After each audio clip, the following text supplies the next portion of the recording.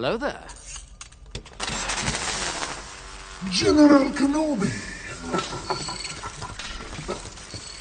You are a bold one.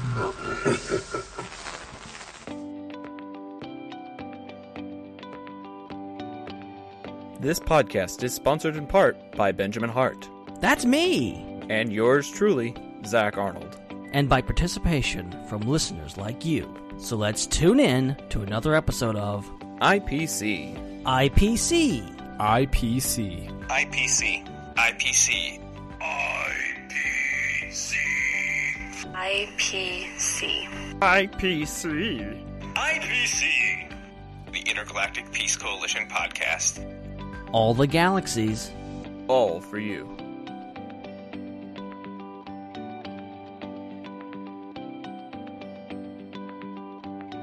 Good evening, ladies and gentlemen, and welcome back to the Intergalactic Peace Coalition podcast, also known as the IPC, and we are broadcasting live right here on channel 1138.com, and also coming to you through the power of Apple Podcasts and Google Play, and however you listen to podcasts. We don't care. As long as you're here, you're listening, and boy, do we have another great episode for you guys tonight.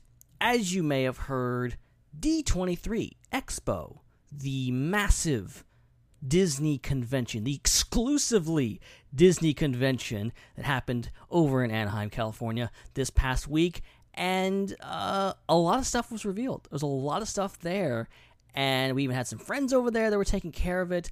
I know as a member of the Star Wars Underworld, we had a lot to cover, and it was one of the reasons why the previous episode of IPC was so late getting out to you guys, because I was tied up with all the Star Wars news, and so yeah, that happened.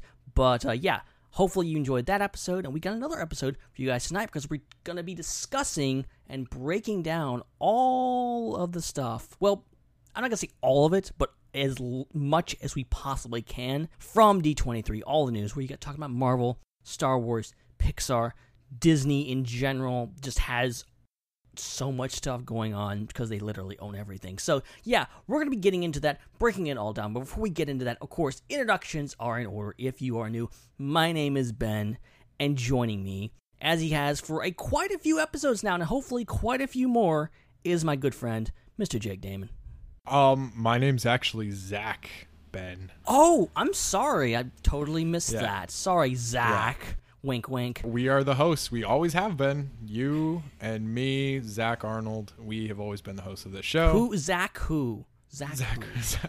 Zach Damon. No, I'm getting names confused. No, I am Jake Damon. Zach is not here, unfortunately. But you know what? We're going to hold the fort down, and it's going to be a great episode because we're talking D23, and there was a lot of news that came out of that convention. Indeed. And as you mentioned, Zach, of course, unfortunately, not with us tonight. The bad news is he might be missing quite a few episodes for the rest of the year, because the good news is he has a really sweet gig now, so it's kind of taking up his Friday night, so he can't be with us as much as normal, but hopefully he'll come back to us in the very near future. But as you said, we got to hold down the fort while he's gone, and we got to prove him wrong, because apparently he thinks we're Jar Jar Binks. What? I saw him in the Peacekeeper group talking about how he felt leaving the show in our hands, and he had a picture of Padme Amidala giving over the reins of her job to Jar Jar Binks. Yeah, I saw that.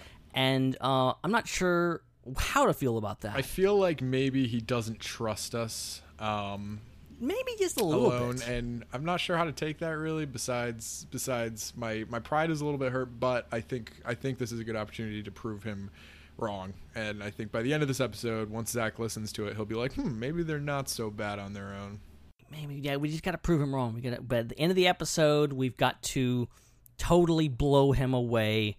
And, it probably won't happen, but we'll just do our best. If we can get him to a point where he's like, you know what? I when I'm on the show, it's actually worse. Jake and Ben make it a much better show. I just never need to be on again. If we can get him to that point in his thinking, I think we've done a good job. But of course, Zach, you're allowed to come back. It's just because you're not in the podcast anymore, it doesn't mean that, you can't be on it as a guest. Then you know how it feels to be me. Yeah, we'll allow you to come back. Maybe. Big maybe. Maybe we changed the locks on the studio, and sorry, it just happened. But that is neither here nor there. We'll get him back eventually, and we'll see what he thinks of our job performance. But right now, I should say I did warn Zach that we would talk about him behind his back because he's not here to defend himself. Well, I think it's only natural because that brief moment when you were off the air last week, we talked about you. So I'm just going to throw that out there. Maybe there's a little time for revenge now, even though I was involved in that. What goes around comes around, I guess. In frickin' deed. Okay, well, let's get into this because we got a lot of good stuff here. And you may have heard, and I want to start with the Star Wars stuff because there was quite a few things. And I'm not going to talk as much because if you listen to the Star Wars Unrolled podcast, which you definitely should, we just finished up like a 3-hour podcast last night talking about all this. Plus, Chris and Dominic were there and did 3 separate podcasts for all 3 days. So that was crazy. Wow. So we've talked about it ad nauseum. So I want to get your take. And the first big thing to come out, briefly, now you had the Disney Plus panel, which happened last week at this time. And one of the first things revealed was the trailer for The Mandalorian. Now, we've been expecting this. We've been hoping for it. What was your first impressions upon seeing this thing? Well, I've been looking forward to this series for a long time, just like most Star Wars fans. And, everything about it just seems right. The people involved, Jon Favreau, the cast, the story that it seems like they're going to be telling here, which we don't really have too many details on necessarily. It's very vague so far, but I like that. But you get a vibe and a tone sort of from this trailer, what we're going to get. I did see some leaked footage several months ago from Celebration from the Mandalorian panel, and it was very blurry, couldn't see a whole lot, but I did notice some of the same shots that I was really excited to see in full definition, which we got to see here. Honestly, just a really cool teaser. Still didn't give us too much information. Very beautiful cinematography, very puts you in the world of this character, the Mandalorian, who we have no idea who he is.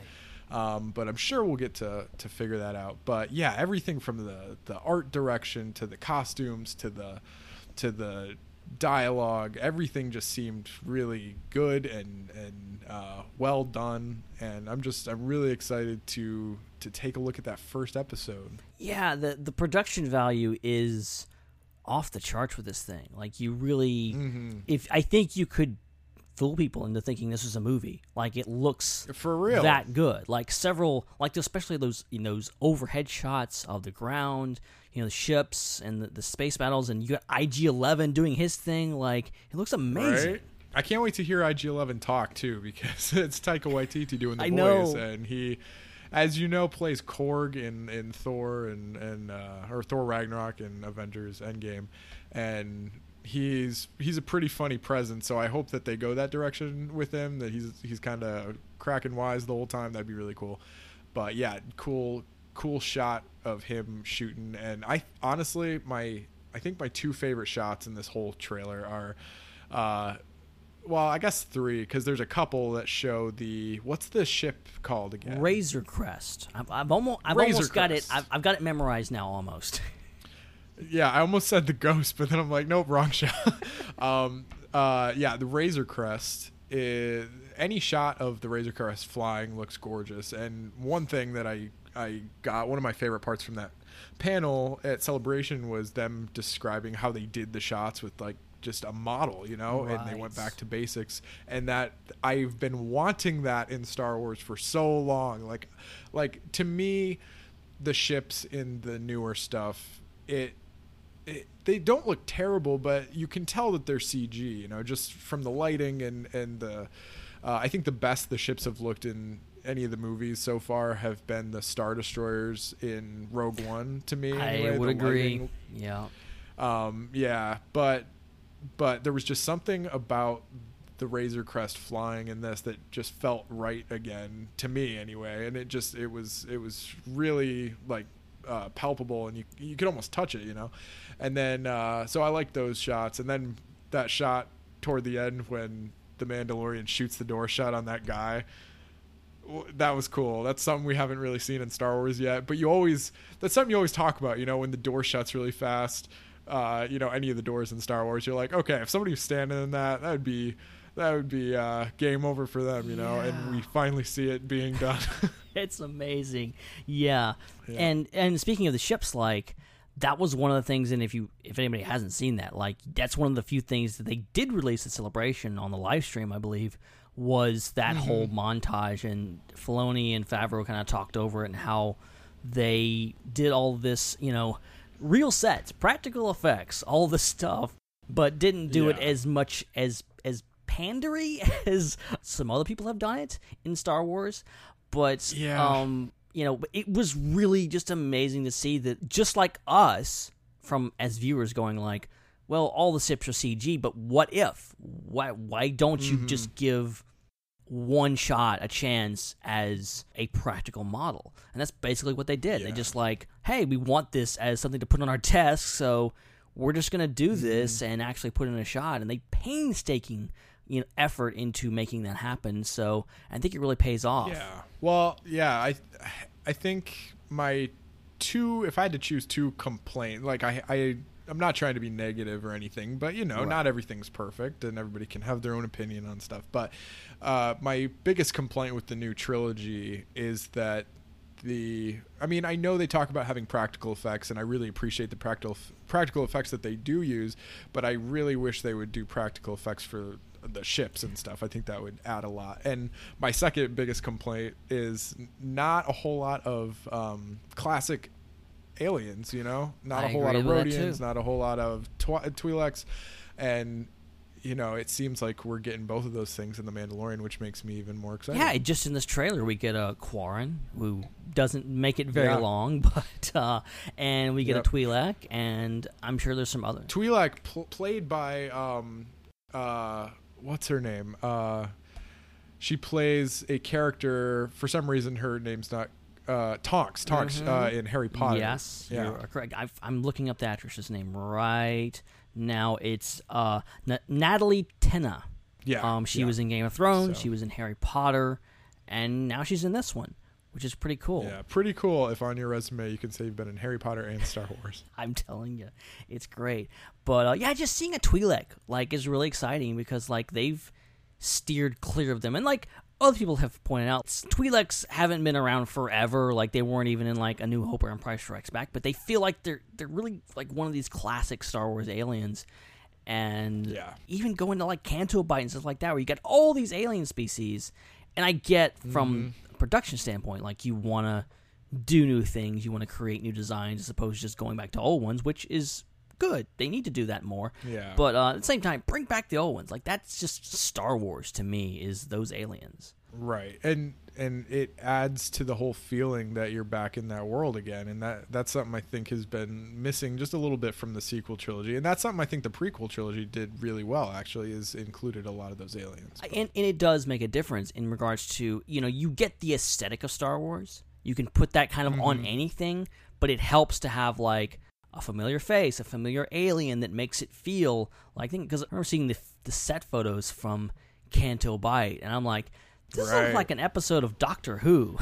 That was my exact thought. Yeah, was it in the Vanity Fair spread from I forget that photographer. Annie Leibovitz. Yep. Annie Leibovitz. How could I forget that? But yeah, I remember looking at that spread and being like, these are cool, but like, where's my little Greedo guy? Where's where's the Twi'lek? But yeah, it did seem like a lot of Doctor Who like aliens, which is cool. I think that if you're making up new aliens obviously the Star Wars universe is huge. There's obviously species we have never seen before, and it is cool to showcase those. But just pepper those familiar ones in a little bit. Yeah, and Mandalorian seems to be definitely doing that. And I think it makes sense from a budget standpoint that they can these are really simple costumes that were created in the 70s and 80s. Yeah. Like the Quarren, it's just a big squid on someone's head, but yet it works, and people already accept it because it's not a new alien. It's something we've seen before. Yeah, exactly.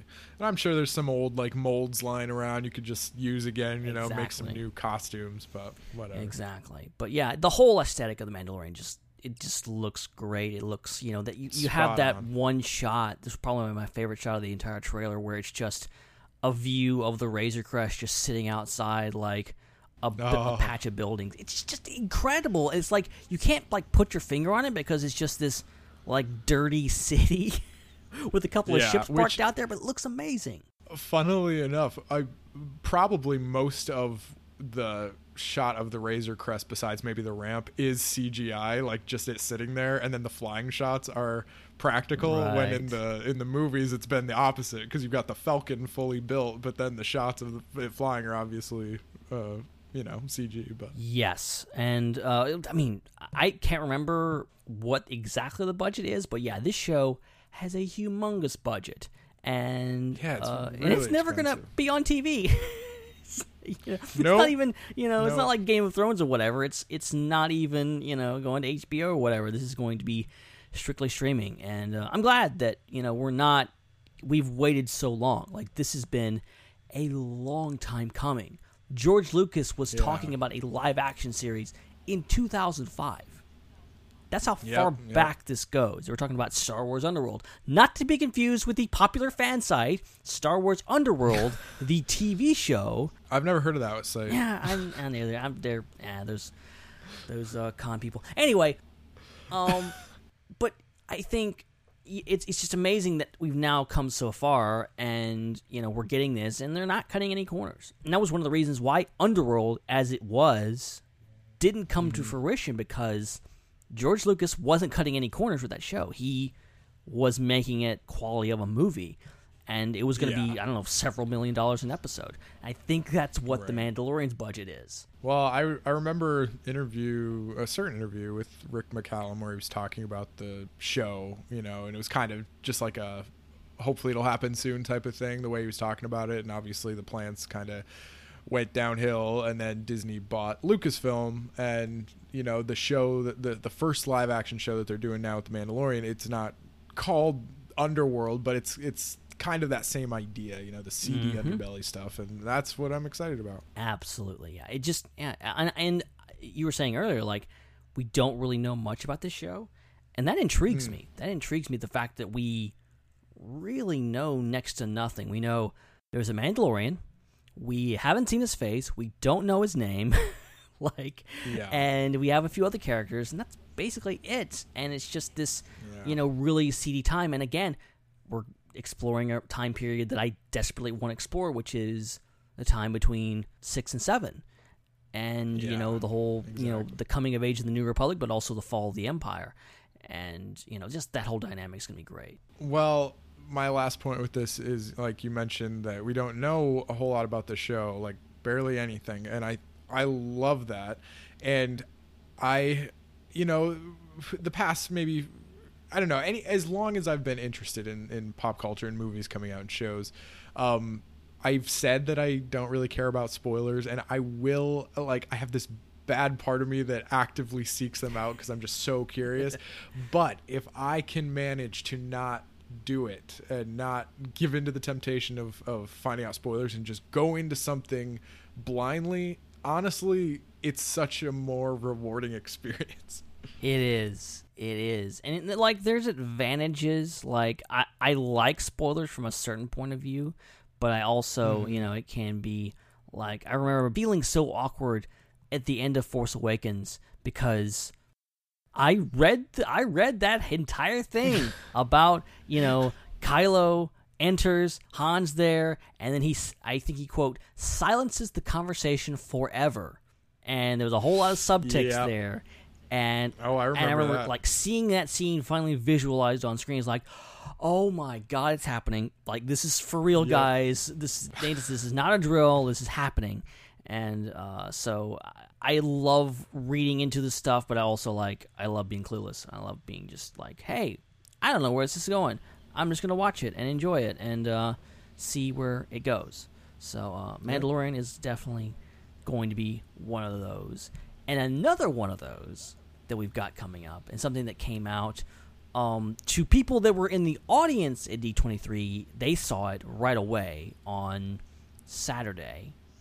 And then we had a long wait, which was 2 days, which was very long in my opinion, to actually see it because they didn't release it to the public until Monday morning on Good Morning America. We got the next, not the first, but the next little bit of footage from The Rise of Skywalker. And it's not a whole lot to go on, but at the same time, it is a lot. And with a little bit, they say a whole heck of a lot. And especially that last scene. But what stood out to you in this one? Oh, I really like the shot where the group is kind of coming over they're in the desert, and they come over that ridge, and you see like this big city, it looks like, or a big party or festival going on, and there's like smoke bombs and fireworks going off. That looked pretty cool. Kind of reminded me of the celebration at the end of Return of the Jedi, just depending on where you were, because it went to a whole lot of different planets, but it kind of reminded me of that. Just something cool is going on. Some people are celebrating something. I don't know. I loved the shot of Rey and Kylo fighting on what appears to be Death Star wreckage in the middle of the water. Very much so. Very cool scene. Everybody's freaking out about Dark Rey. Right? You got that shot of Rey with the hood all dressed in black, and she's got this like double lightsaber that, when the hilt folds, the two blades are kind of perpendicular to each other. Or is that the word, perpendicular? Yeah, I believe so. Yeah, and then she kind of flips it down like a butterfly knife, and it's a double lightsaber, very Darth Maul style. I honestly thought that was a little like, okay, you're just doing this for toys, that's what it felt like to me, and it seemed a little awkward when she like springed it open. I don't know, there's just something weird about it where I'm like, okay, but the idea of it's pretty cool to me. It's very thought compelling. I'm sure you saw this and talked about it already, but I think on the Star Wars official website they described it as a vision, and then later changed it to the sight of Rey. I saw that, and I love that they just they kind of spilled the beans on that. Not that it was like, because everyone I listen to a lot of podcasts, talk to a lot of people, and everyone like seems to be of the consensus that it's a vision. And I was kind of like, I was buying it the first time I saw that. I'm like, oh, okay, they're going for this. And like, I could kind of map out and see like where they could be going with this. The more I think about it, of course, the more it makes sense that it's probably a vision. Still, and it kind of, I was kind of like, for a while, I'm like, I'm not sure how I feel about that, because if it is a vision, that seems pretty cheap to put it in the trailer.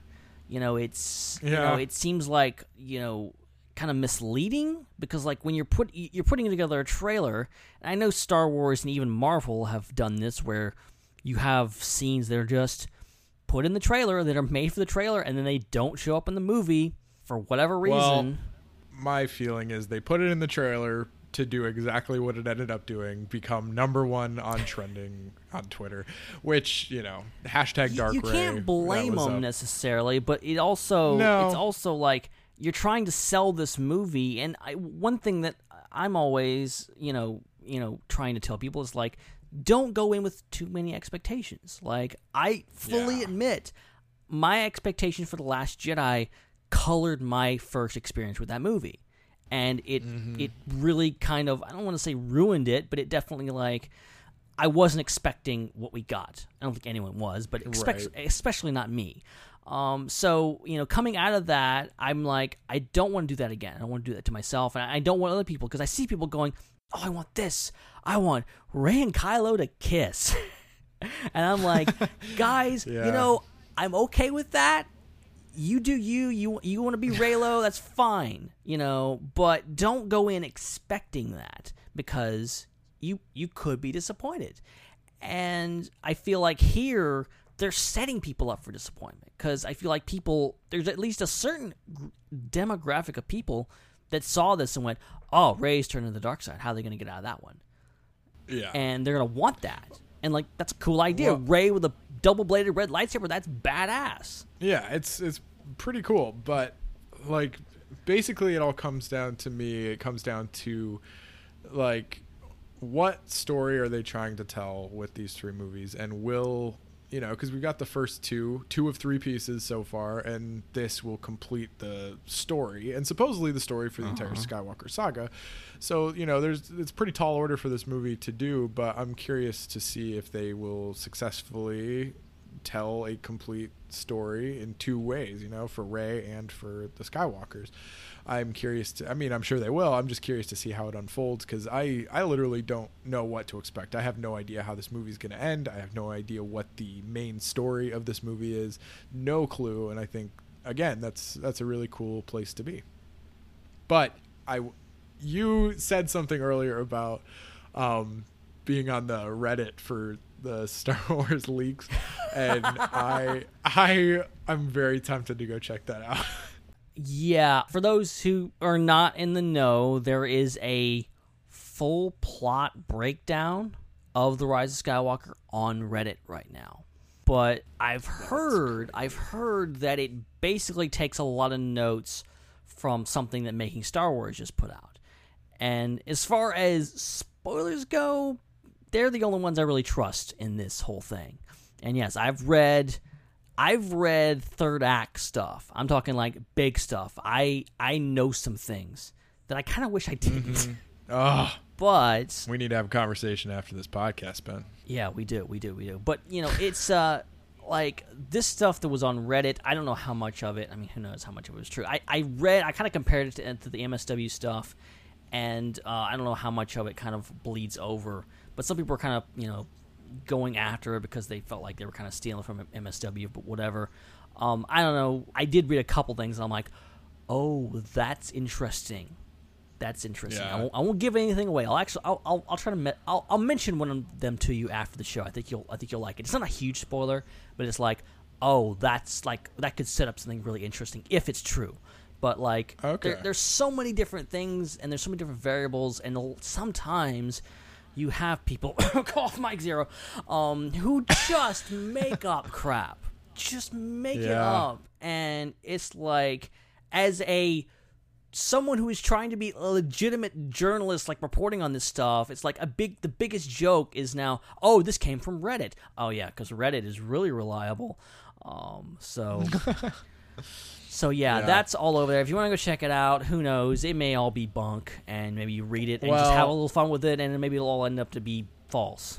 One thing I really hope happens is Force Ghost Hayden Christensen, man. I really want to see him in this trilogy. That'd be awesome. That's the thing, and I keep looking around for that.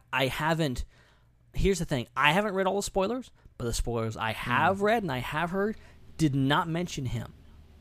Yet. If it were me making the trilogy, I would find a really cool way to include Hayden Christensen, Ghost Hayden Christensen. I just think a scene between him and Kylo would be really powerful. I want that so bad. I want that so bad, because the natural thing is oh, Hayden Christensen with Rey, Anakin talking to Rey, that'd be cool. But no. Rey doesn't know who that is. Rey doesn't know who Anakin is. But Anakin knows who Kylo is, and Kylo would definitely know who Anakin is. And I just had a crazy... Okay. Imagine Ben Solo, in a cave or something. He's just by himself, and Hayden Christensen pops up and, talks to him. And he talks to him about what he did to Han Solo was, not good, obviously, and he's just talking Ben through this stuff. But how crazy it would be to have Hayden Christensen talking to Ben Solo and have Hayden Christensen say the name Han Solo. Oh, that seriously. That just blew my mind. And it's the little things like that, like, oh my God, like, that's insane. And it's like, I'm also like thinking about how, not just because Anakin is his grandfather, but because their paths have been so similar that I think ultimately they would have so much to talk about. Like, think about it. Kylo's like, oh, I killed my father. Well, Anakin's like, well, I killed my father figure. Like, right. And I contributed to my wife's death, or at least I thought I did. And it's like they would have, that could be such a huge turning point for Kylo to just have that conversation and, just to get to talk to him and go, dude, stop. Seriously, can you just not do that? Because you're not finishing what I started or whatever you're telling yourself. Yep, exactly. So, yeah, the whole dynamic. And just the Rise of Skywalker itself looks amazing. It looks fantastic.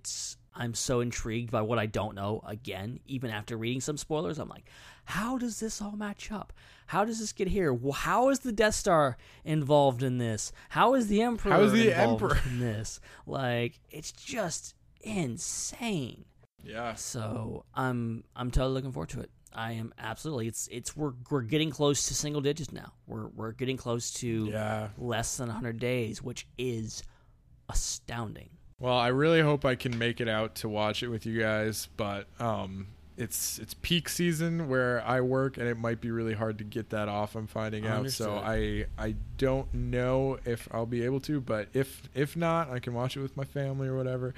Either way, I'm looking forward to it very much. Well, so. If you can make it work, we'll save you space, and we'd definitely love to see it. And if nothing else, just start planning for like 3 years in the future when we we'll bring it back, because we've been all over, as you know. We've been to Toronto, we've been where I live, we've been to LA, and now I think we kind of all agree that, like, doing it at the Chinese theater is kind of awesome. It's kind of fun. Heck yeah. So this will not be the last time we do this. This is my point. Yeah. Well, I'm so frustrated with myself because, like, I've had opportunities to do it before and it just hasn't worked out for whatever reason. And I, like, really want to make it work this time just because it's the last Star Wars movie in the Skywalker saga, and that would just be really cool. But we'll see what happens. It's still a possibility. But they're saying this is the last Skywalker movie. I'll believe it when I see it. Like, it's not like this is the last we're gonna see of Han, Luke, and Leia. And I include Han in that I believe he's going to be in this movie. I think he's going to be in this movie in some form. That's just my belief. Not based on anything that I've heard. But I think this is the end of these characters. I think the rest of the characters, I think you're going to have Rey, Kylo, if he survives, Finn. I think you're going to have another trilogy with those guys in the future at some point. Yeah. But this is an end for that saga, the Skywalker saga, but doesn't mean it has to be the end. Episode 10 is going to happen. Mark my words. Yep. Episode X. Episode X. It's got to happen. Come on, you can't not use that Roman numeral. That's just too good. Right. Too good. Yep. All right. Okay, so there's actually a couple more things. There's one big Star Wars thing that happened that you may have heard about, that some of you may have heard about. It shook the internet when everyone yelled, "Hello there," when the man himself, I want to say Ian McDiarmid. Yeah, he did come out on stage and made a surprise appearance at Celebration. We're not talking about him. We're talking about Ewan frickin' McGregor, who at the end of the Disney Plus panel showed up and like, "Hey guys, I'm doing an Obi-Wan show. You heard about it, and it's happening." And it was just, there's not much to talk about in regards to, we don't know anything about it. We know it's set 8 years after Revenge of the Sith. We know the scripts are written, and we know Ewan McGregor's starring in it. Other than that, it's just that it's happening, and I can't believe it. Honestly, that's all I need to know for me to be sold. because we've been waiting for something like this for years, literally years, and Ewan McGregor specifically to come back. We all thought it would be perfect. We all thought it would be great, and I guess Disney did too. Ewan McGregor did too. He's back, and he's back as my favorite Jedi of all time, Obi-Wan Kenobi, the coolest Jedi in the galaxy. I'm really excited for this. I'm really just today I was thinking about like all the possibilities and just different like possible scenes that would be cool. Like what if he's in a hut on Tatooine and he's like dressed, more raggedy a little bit, and like somebody's trying to steal something from him or something, and then he gets out his blue lightsaber and like points it at him or something. I don't know, something cool like that. But there's a lot of possibilities for this show. I like the idea of like him earning the whole crazy old wizard title. Yeah. And like maybe he's doing stuff that's either intentional or unintentional that makes him seem crazy. Well, how cool would it be to bring back like Joel Edgerton and yes, I know, man. I want it. Yeah. Question: do you think we're gonna get like a kid playing Luke, like young Luke? I would say yes. I think obviously the reason Obi-Wan is there is because of Luke. And if you're going to make it a central plot point in the show that this guy is hanging out on this desert planet for 20 years because he has to protect this kid, it seems like the kid would be involved at some point. And I wouldn't put it past him that maybe even you cast like an 8-year-old Luke and he has a fairly large role in regards to, I don't know, somebody kidnaps him or whatever. Like you could foreseeably put Luke in like grave danger that draws Obi-Wan out of hiding. Yeah, something like only Ben and Luke knew about the situation, and like, oh, don't tell your Uncle Owen. Yeah, and so we've already seen like that situation with Darth Maul and Rebels. Like, Darth Maul shows up basically. You briefly see Luke, but it's more about him going, oh, you're protecting someone. That's interesting. And Obi-Wan just like ignites the saber, like, okay, dude, you're dead. Like, it's over. You just threatened the one thing that I was here to protect. So, you're gone. So it could be a situation like that where, and it's something bigger. I think just him adjusting to not being a Jedi. Because I think it's interesting that in A New Hope, he's like, I was once a Jedi. At that point, he doesn't really consider himself a Jedi because it's just been so long. And he can't do that. He can't go running around with his lightsaber because, the Empire will be on him in, like white on rice. Yep. Well, I'm mark my words, all right? I'm making a prediction. They're going to do the salt and pepper hair for Ewan McGregor. They're gonna give him like some gray sideburns or something. They're gonna try and age him up just a little bit. I don't know if they're gonna use how much makeup they're gonna use.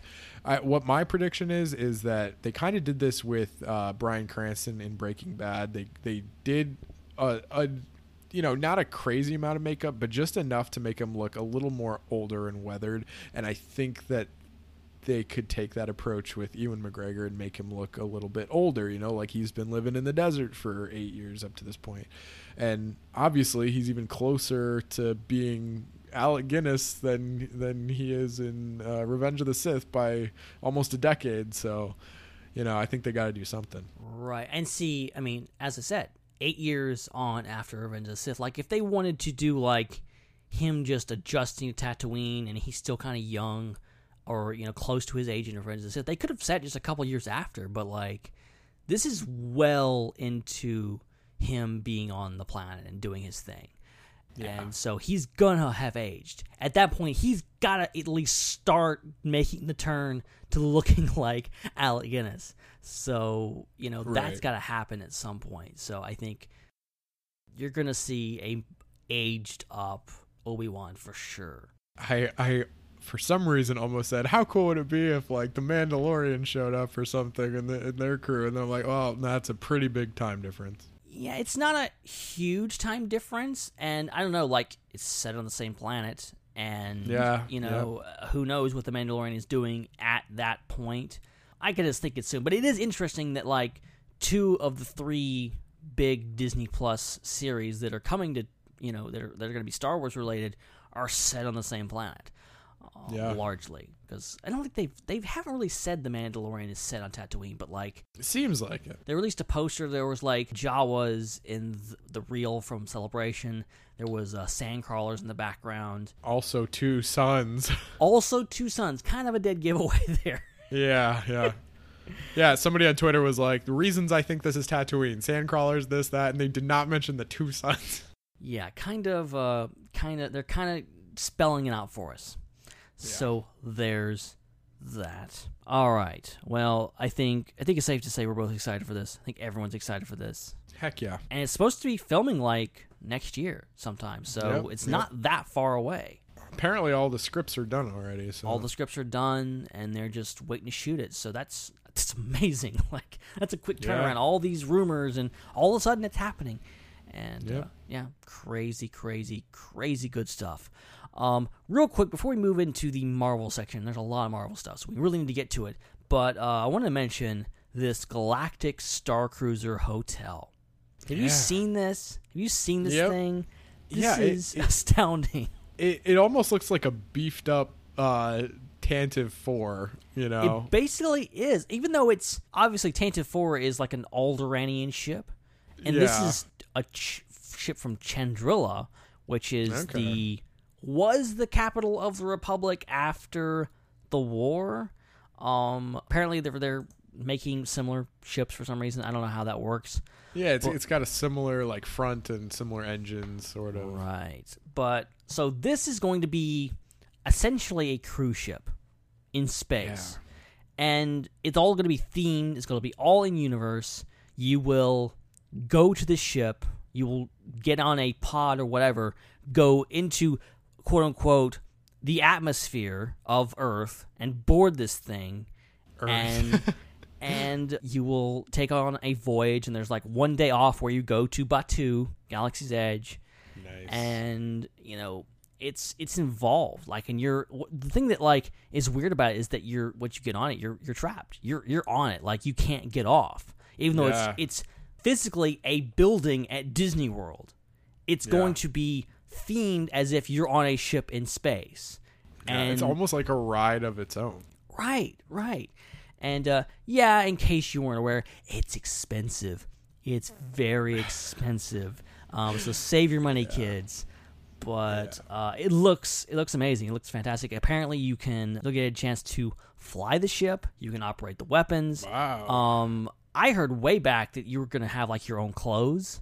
Like in-universe clothes that they give you to wear because just old T-shirts, that's not Star Wars-y enough. Right. So I think my favorite thing about this, based on the concept art, it seems like each room will have like a window or a wall as a window that's just a giant screen, as if you're looking out into space. How cool is that? That's going to be amazing. If they can pull this off and you can't see the seams, if it's just like, you're totally buying into it, that's going to be really the kicker. And not, I don't know. It's just, it amazes me that they're doing all this. Like, it could just be a Star Wars themed hotel, but it's not. It's going to be all out with this being this cruise ship, basically. Well, I wonder what it's going to look like, because is it going to look like that ship? That's the thing. Like, are they building the actual ship? I'm assuming you'll just go into a building that's supposed to be like the docking bay or whatever, and then you'll board like a portal thing that will take you, quote unquote, up to the ship.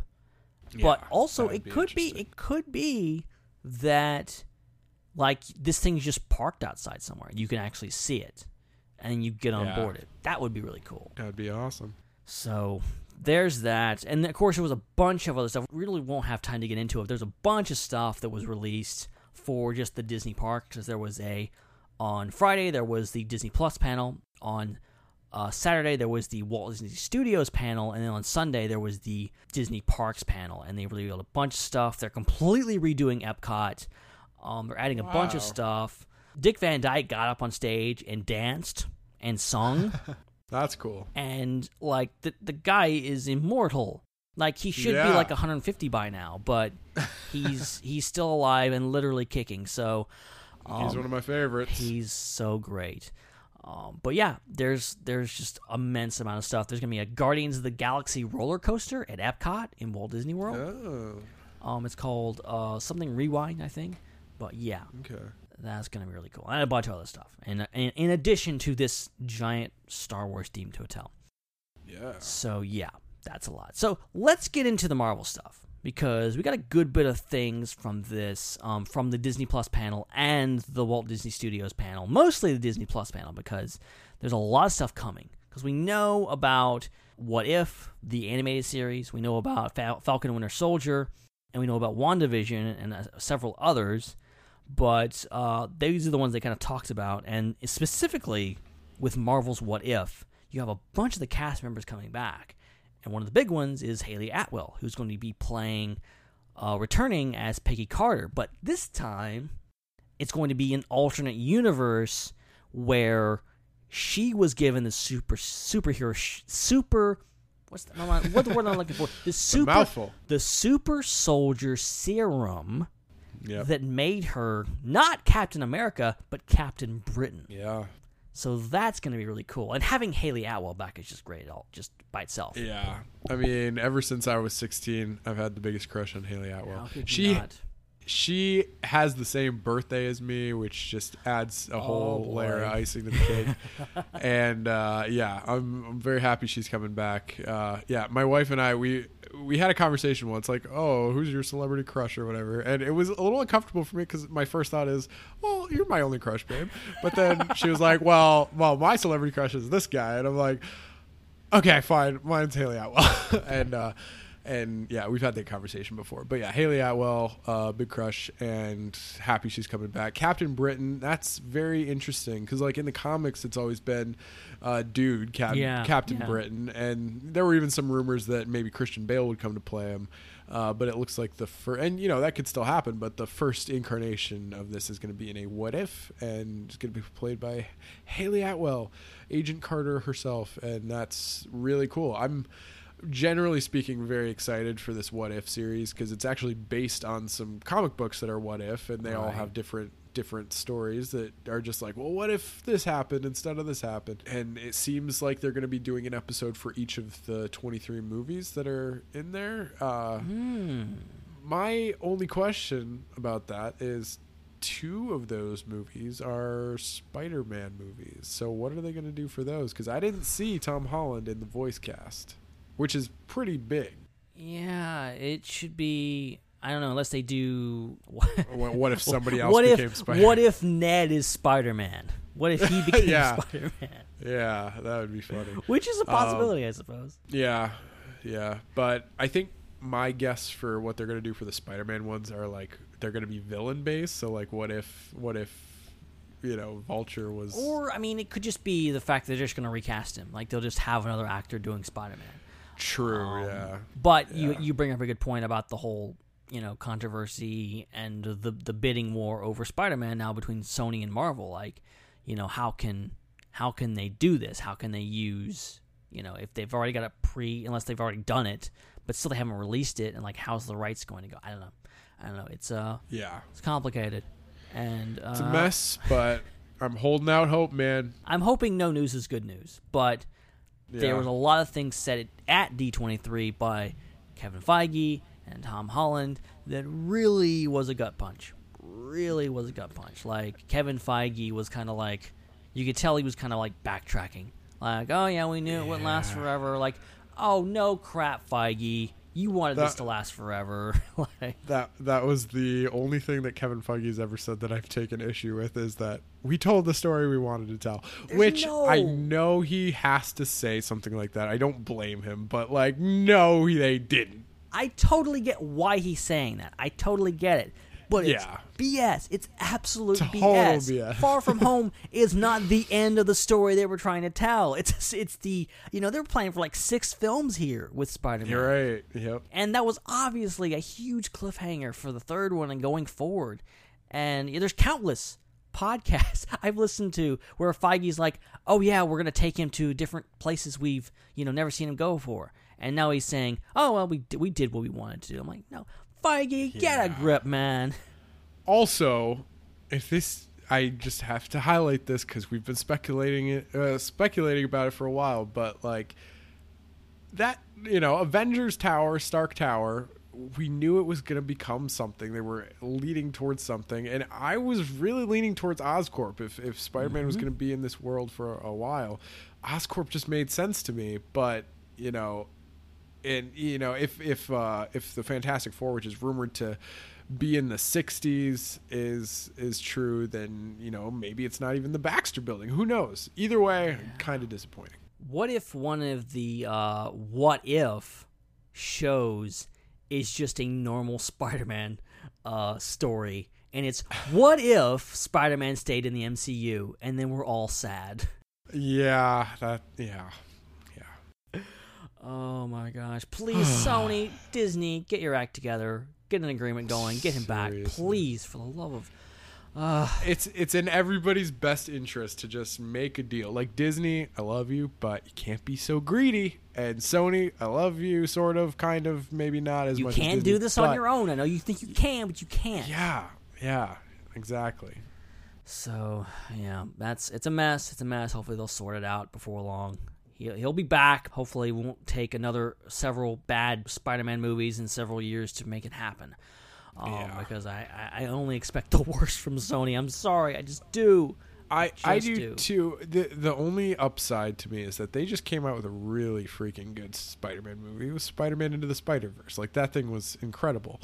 And if they take the same sensibilities that they had there, and like they knew what story they wanted to tell, they didn't mess it up, like they did with The Amazing Spider-Man 2, at least. I'm not a huge fan of the first one either, but I think that it is possible for them to make a good Spider-Man movie, and it seems like they're going to continue on with what Marvel started. Like, they're still going to have Tom Holland, they're still going to have that same Spider-Man suit, hopefully, and maybe we'll get some Venom, maybe we'll get some, maybe they'll do a better version of Green Goblin. I really wish I could see him in the MCU with the Skrulls, the Skrull DNA theory I had, but doesn't really look like that's going to happen. Either way, I think it is possible Sony could come up with something cool. Yeah. I just feel like it's inevitable that Spider-Man will end up back in the MCU. It's just going to take a while. And in the meantime, what's going to become of the story? Because, ultimately, it's like, well, the MCU is rolling on with or without Spider-Man. How do you... Obviously, we were going to get... and hopefully still will get an Avengers 5 with Spider-Man, in a leading role. And I would love that. Yeah, and it should happen. Hopefully it does happen, but like if he's not brought back, like what happens in that movie? How do you... It's going to create a really awkward thing, for at least for a while, until Disney eventually just buys Spider-Man outright or buys Sony outright. Oh, and I'm praying for that day. Yeah, something's going to happen. Something's going to happen. Well, we can speculate all day about this, but hopefully, just hope and pray that Sony and Disney start talking, all right? Just get your act together. So up next for this, we've got an update on the Falcor. The Falcor. Totally different franchise. Totally different. I cannot speak. The Falcon and the Winter Soldier, not soldiers as is in the note, found it, and there's not more than one soldier. Wait, Bucky has a twin? It's like those guys from Civil War just magically show up, which would be cool actually. But and Marvel's What If is going to be like, I think part of it is Marvel Zombies. They're going to be bringing that in. So that's going to be insane. But we're talking about the real MCU here. This is going to be the one of the several Disney Plus series that are set actually in the MCU. And we got some big things here. Of course, first of all, Bucky's got a new haircut. He is now back to the not the long hair. He chopped off the mullet. Right, and, it's more clean cut now. And he looks good. He looks back to the way he did in First Avenger, which I think it suits him. Yeah, definitely. I think he can rock both cuts, but it's cool to see the older, more militaristic cut back again. I think that's pretty awesome. I think his haircuts so far have seemed to reflect where he is mentally. And, you know, like at the beginning it's normal, and then he gets kind of crazy, so it's more long and scraggly, and now it's back again. So hopefully that can indicate a better like mindset for him. Who knows? Maybe it's not that. Maybe I'm digging too deep there, but I think it's a good look based on the concept art. And you kind of get a side view of the Falcon's new suit, which seems to look really cool. Only complaint, well, not complaint, but like little weird note is in that poster concept art, it looks like the Falcon's arm is like out as if he's holding the shield, but I don't see a shield there, but that, I bet you that's what's supposed to go there. Yeah, it's weird that it's just weird to me that this is called The Falcon and the Winter Soldier, because like, yeah, I think this show is going to be about Falcon actually becoming Captain America. Right. And there was something, I think they said it at Comic-Con or somewhere, where there was a blurb that somebody, because there's so many tweets that come out, and all this stuff kind of gets swept under the rug because stuff is just said at a panel. They just vomit words on stage, and then he just goes somewhere, and if someone doesn't remember it, he'll just forget it. But there was one point where someone said that like this show is largely going to be about Falcon and Winter Soldier kind of doing their thing, and Sam kind of trying to take on the role of Captain America, but the government doesn't want him to be Captain America. Like, they're kind of hesitant about that. So that'll be interesting, you know, what that means. And another interesting part of this is the fact that we've got Annalie Van Camp back as Sharon Carter, and she's with the CIA, I think, or at least was, unless she got fired for giving Cap and their gear back in Civil War. Right. But her she got dumped by, you know, and in favor of her aunt. So a little weird, but understandable. Understandable. So I don't know. Maybe I don't know if there's going to be a relationship there between either Bucky or Sam. It would be weird to date your one of your best friends' former ex. I don't know. It's just a lot of weird relationship stuff between these characters that I don't want to get into. Well, when you can't get Captain America, Sharon, honestly, like Sam or Bucky, either of them, not a bad second choice. Not bad at all. And then the other thing that they revealed here is that the character U.S. Agent, a.k.a. John Walker, is going to be in this show, and an actor named Wyatt Russell is playing him. I don't know much about U.S. Agent, but I know nothing about this character. I don't either. In fact, I'm going to try to look it up. I'm assuming maybe it's maybe like a ripoff of Captain America. Maybe. So, yeah, it kind of reminds me of like what's his name? Red, the guy from the Black Widow movie. David Harbour's playing him. Forget his name, I heard about that. Yeah, kind of reminds me of that because he's supposed to be like the Russian version of Captain America. I'm really excited to see that. Yeah, I'm looking at the Marvel Wiki. Yeah. And I'm not seeing much here. I don't know what thing. I guess we'll find. I actually like just not knowing anything about these characters. I'll just let the series tell me about this. Red Guardian, that's his name. Red Guardian, yeah. You know what? You know what's really funny? Okay. You haven't. How far are you into Stranger Things? So tomorrow we're gonna watch more episodes, but I am only one episode in. Okay. But I think I know what you're gonna say. Is it about his name, Alexei? Alexei, he's playing a Russian named Alexei, and if you watch Stranger Things, you understand the absolute delicious irony in that. I don't want to know. I just know as soon as you get there, you'll know. I just know that that's his character's name in Black Widow, but there's also I think it's the head scientist guy in Stranger Things this season. Maybe not. I'm not going to confirm anything. Well, you know that. I mean, you figure out later that that's his name. I found that out online, but I know the guy who it's supposed to be is like the main guy. But anyway, I don't want to know. No, don't get spoiled. You've come close. You've come too far. I dig David Harbour's beard though. It looks so badass. That's just having David Harbour in the MCU is going to be great. Oh yeah, so great. Anyway, yes, that show looks very cool. This is the one I'm most excited for, is Falcon and Winter Soldier. Like, I love those characters, and the cast is looking really, really great. Yep. And speaking of a cast, of course, we also have WandaVision coming up. And WandaVision is kind of an enigma, quite literally, because we don't really know what's happening here. We obviously, Vision is dead, and Wanda survived, but he is in this somehow, and there's some kind of alternate universe trickery happening here because there's a new photo of Vision and Wanda in this kind of 50s like living room setting thing. Yeah. It's very, it's very much a throwback, and it's, it's not like Vision. It looks like he does at the beginning of Infinity War, like his human form. So I'm curious what's going on there. But the big things here was, real quick, I'll let you get to that, but I just want to mention that Kat Dennings is returning as Darcy from Thor, which is crazy. Never thought we'd see her again.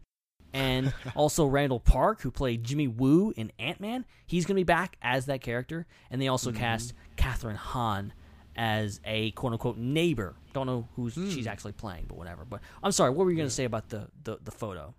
Well, I love the concept art that Andy Park, who's a big artist over at Marvel Studios, did of this, and it shows Wanda and Vision sitting on the couch, like you were saying, they look pretty normal, but like in the 50s, and then the TV is like casting a shadow on the back wall where you see the shape of Vision and the shape of... I just saw that! Oh my god! Yeah, of classic Black Widow with that headpiece, which I did mention before. I think they allude to a little bit in the design of the logo with the eye. I think that's what they're going for. So this just kind of adds to my theory of that. But either way, I think that's really interesting, really cool. And I've got some ideas about this show. I think that what it is like the title WandaVision is literally like, it's supposed to be taken literally. Like this whole thing is just a vision in Wanda's mind. I don't know how far it goes, how deep it goes, if Vision is still alive, or if this entire thing, like, what if the whole show is just like her imagining life with Vision or something like that. I don't know. I'm sure they'll find a way to bring Vision back for real, but interesting take, like setting it in the 50s or the 60s or whatever. Very interesting. I like that. I like the aesthetic of that. And also, what was I going to say? I was going to say something. I can't remember. I lost my train of thought, but yeah, and I really want to agree with you in regards to like this being some kind of dream or some kind of like in her mind. But at the same time, this TV show is supposed to lead in directly into Doctor Strange in the Multiverse of Madness, and where we're supposed to be like seeing her like at full power, like true Scarlet Witch. So I'm wondering if she somehow finds a way to access the multiverse, and maybe she kind of goes off and lives in this, however she found it, or maybe she's that powerful. Maybe she creates some kind of alternate universe where this exists. And I don't know. It's just it's really weird. And it's really intriguing, and they really haven't given a whole lot of details aside from the cast. Yeah, I'm a big Vision fan, and me too. I'm really excited for him to come back in some capacity. I know that at the beginning of Far From Home, it showed kind of like the picture montage of like people we've lost, and one of them was Vision. It looked like a far off shot from the airport battle. I thought that was funny. But yeah, really cool to have him back. And Scarlet Witch is definitely growing on me. Like, she started off kind of weak for me, but up until Endgame, she has really been growing on me and becoming a really interesting character. Yeah, I think she's shown the most in Civil War with any of her interactions with Vision, like in the kitchen or whatever. And I think that film, she grew a lot for me. So it'll be cool to see an extension of that. Absolutely, yeah. It's gonna be. I think she has a lot of development to go. And also, something else someone brought up is like, if she's going to a universe, or she somehow has resurrected Vision in some way, wouldn't she also try to do it with her brother? Yeah, the only difference I think is that her brother was human and Vision is pretty much a robot, you know. Right. So there's probably way more ways to bring back a robot, you know. I don't know, like I knew that her powers, I mean, you see her powers can interact well with the, what is it, the Soul Stone or the Mind Stone that is in Vision's head, but that's gone now, you know. So where, or is it, you know, I mean, when Captain America put the stones back, does that mean he put one of the stones back in Vision's head? You know, who knows? But who knows? A lot of different theories. Yeah, that's the thing. I didn't even think about that. You know, like where, I don't know. It's just weird how all of that works, and you know, the kind of opening up the multiverse. And Far From Home, speaking of Spider-Man, kind of inadvertently opened that door, but then immediately closed it by saying, "Oh yeah, Quentin Beck's a fraud, and he's not actually from another Earth." But at the same time, it makes sense that this is a thing. And I mean, we basically have confirmation of it with Doctor Strange in the Multiverse of Madness. So, you know, I don't know. I'm really excited that these shows are being treated the same as films. They're being treated, just given the same kind of treatment in regards to, like, WandaVision is going to be kind of its own thing. It's going to lead directly into thing. And, you know, you need to watch this in order to kind of get the full picture. So, this is going to be really, really... I love the idea that these are just going to be like 6 to 8 hour long movies. Exactly. I think it's better, actually. I mean, like, if they had said, oh, Endgame's going to be like 8 hours long or 10 hours long because we're turning into a series, I'd be like, heck yeah, do it. That'd have been great. It's hard to believe, but all the MCU shows that they have lined up are... time-wise, like length-wise, content-wise, are going to be even longer than the MCU already. Exactly. And you go back to Star Wars. Star Wars is producing, like, everyone's disappointed that they're not doing more films in the next 3 years, but, like, arguably we're going to get more content through the Cassian show, through Mandalorian, and through Kenobi than we would have with films.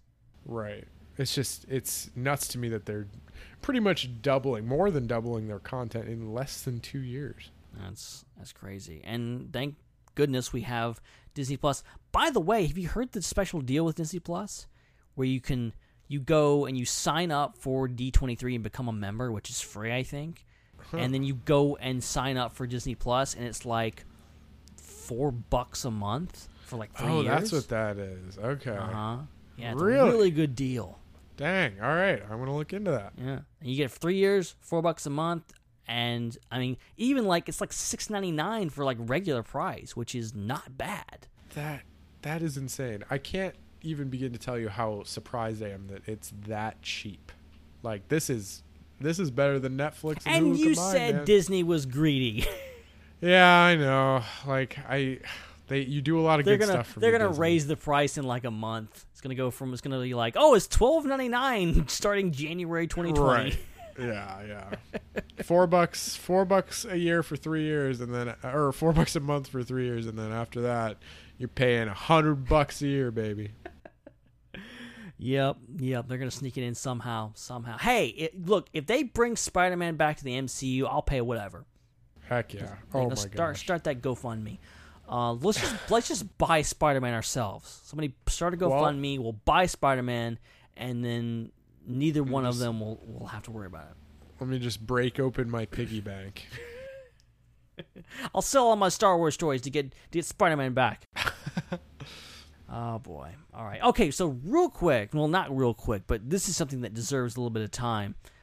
They announced not 1, not 2, but 3 new TV series that are coming to Disney Plus. I keep calling them TV series. They're not going to be on TV. They're Disney Plus series. They're streaming series, whatever you want to call it. Yeah. So we got Miss Marvel, we got Moon Knight, and we got She-Hulk. Yeah. That surprised me, as like they're pulling no punches with this. Like, they're really, Miss Marvel's one that's been around for a while. People have been really clamoring for that one. And then from what I've heard about She-Hulk being kind of this, of course, a female version of Hulk, but also like she breaks the fourth wall, and she's kind of like Deadpool. So that really intrigues me. And I know nothing about Moon Knight, so I'm intrigued by that too. I just know that one of my favorite people on the internet, John Schnepp, before he passed away, he talked a lot about Moon Knight. And another one of my favorite people on the internet currently is Robert Meyer Burnett. He's a big fan of Moon Knight as well. And everything I've heard from either of them about Moon Knight is that it's freaking awesome. And that the most recent Moon Knight series, which I'm not sure if it's over or not, but it was in the comics fairly recently, within the last few years. Apparently that was spectacular, so I'm going to try and pick that up and read it prior to watching this series. That's awesome. That and it has to be like, I think just seeing like really, I think The Mandalorian is actually the first show the first like glimpse we've had at like what a TV series on this platform is going to look like. Right. And I think if that's any indication, like these shows are going to be amazing. They're going to be just like the MCU films. Only I there's a lot of money that they can throw at this. And I'm not to harp on the CW shows or anything like that, but you can kind of tell where their budget's at for those shows. And it's not the worst thing in the world, but I feel like Disney is just going to have a lot more money to put towards their shows. I think the more I've watched the MCU, the more it's ruined me in regards to the CW, because it really shows like that you think being as big as the Arrowverse is, like they'd have a bigger budget from some of those shows. Like they're really popular, but when you see the Flash running and he's not like a whiz, it's bad. Or like an episode will come up with like King Shark or something, and I'm like, whoa. But yes, exactly. I don't think we're gonna have that problem with these series. I think they're gonna be really high quality. And Kevin Feige said on stage specifically about Miss Marvel that she's going to be showing up in the films as well. So I don't know what. Go ahead. Well, when my mind went off track back at WandaVision, I remember what I was going to say. There is a comic book. It's like a collection of books. The same story, though. It's just called Vision or The Vision. I forget what it's called. But I actually got it on my Comixology app a while ago. And apparently that's the best Vision story out there. And it's critically acclaimed and all that stuff. And what I read in there... I've only made it a few issues in so far, but apparently the show is taking some cues from that as well, so that should be interesting. That's really cool. But yeah, as far as these shows, Miss Marvel, I can't say I know a whole lot about Miss Marvel besides like she has like stretchy powers or something. She can like make her hands big. I don't know. Like that. I know she's inspired by Captain Marvel, which is hence Miss Marvel. And Kevin Feige made a point of that like Miss Marvel would be in her own series, but then she's going to appear in movies later, which should be interesting. And then as far as She-Hulk goes, I guess she's like a lawyer or something, which is interesting, or an attorney. I forget. That. But I heard that. That should be interesting. Either way, like listen, Marvel has not really scared me wrong, Marvel Studios, yet. So even the things I don't know that much about, like it reminds me of Guardians of the Galaxy when that came out. I knew nothing about it, and it turned out to be one of my favorites.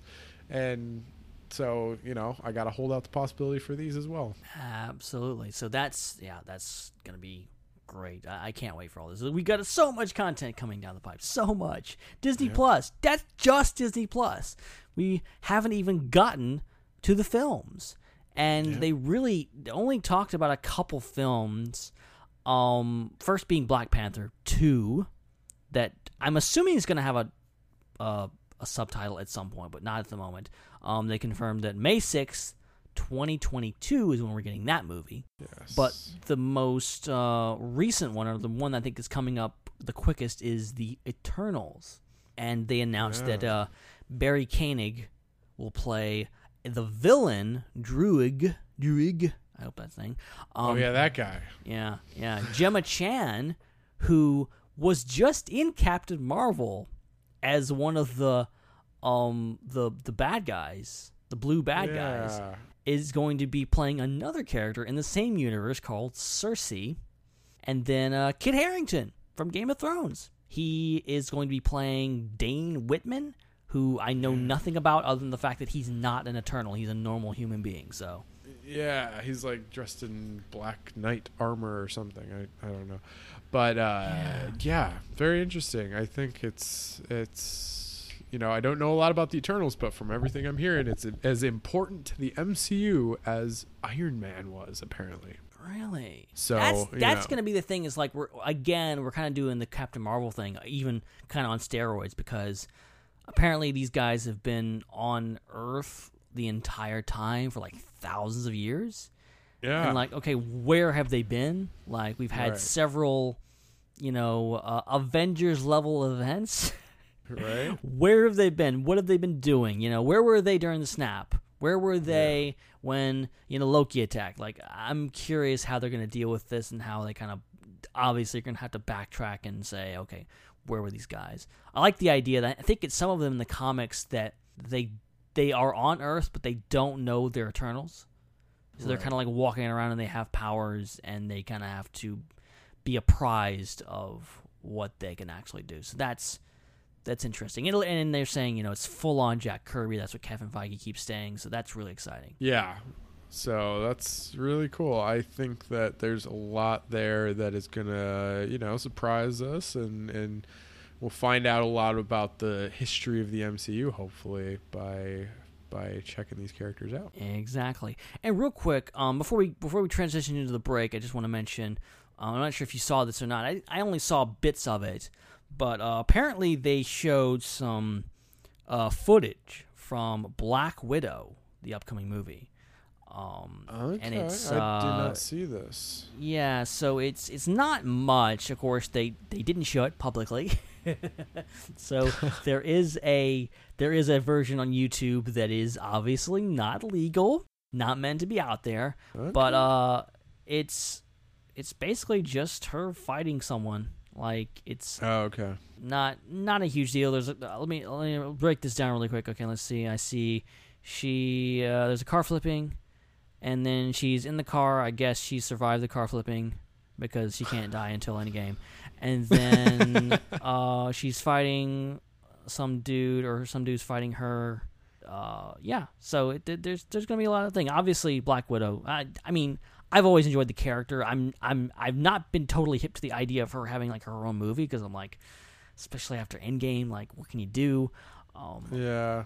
But there was some really cool concept art, and I can't find it at the moment, but they had her in an all-white costume. Yeah, like that a looks snow dope. costume. So I'm like, damn, that looks really cool, and something we've never really seen her in before. So I'm getting more hype for this movie as we go. I think it's cool that they are, obviously her classic comic book look is like full black suit and red hair, right? But in Avengers Infinity War, she was rocking like a green suit and had like blonde hair, and in this one she's gonna have like a white suit. So it's cool that they're changing it up. Yeah, and apparently this is set post Civil War.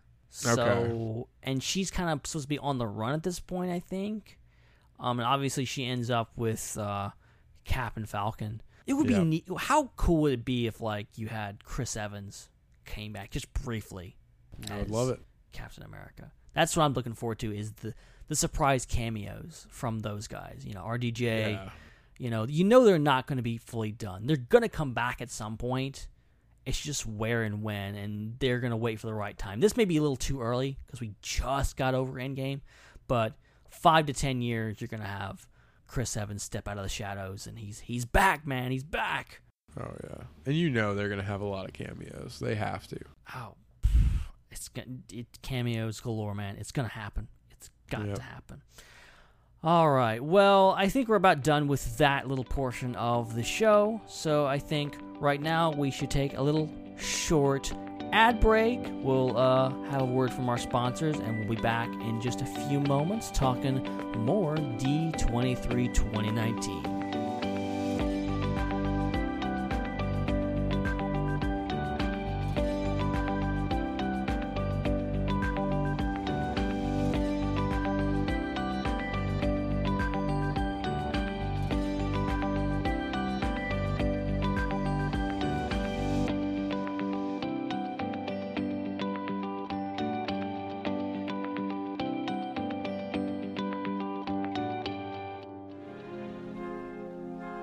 Greetings, this is Obi-Wan Kenobi, and I have drifted into the underworld.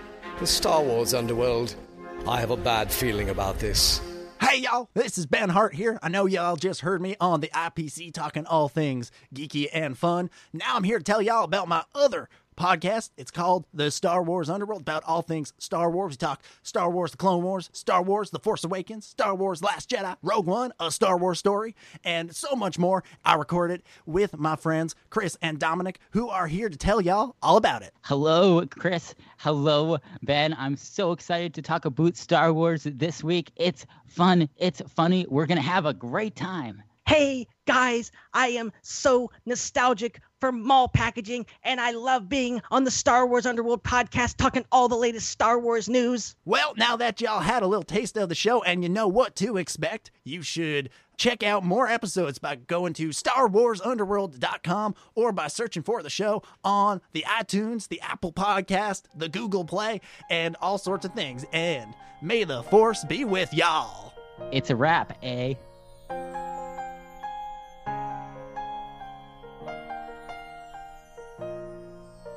The snow glows white on the mountain tonight, not a footprint to be seen. A kingdom of isolation, and it looks like I'm the queen. The wind is howling like this swirling storm inside. Couldn't keep it in, heaven knows I tried. Don't let them in, don't let them see. Be the good girl you always have to be. Conceal, don't feel, don't let them know. Well, now they know.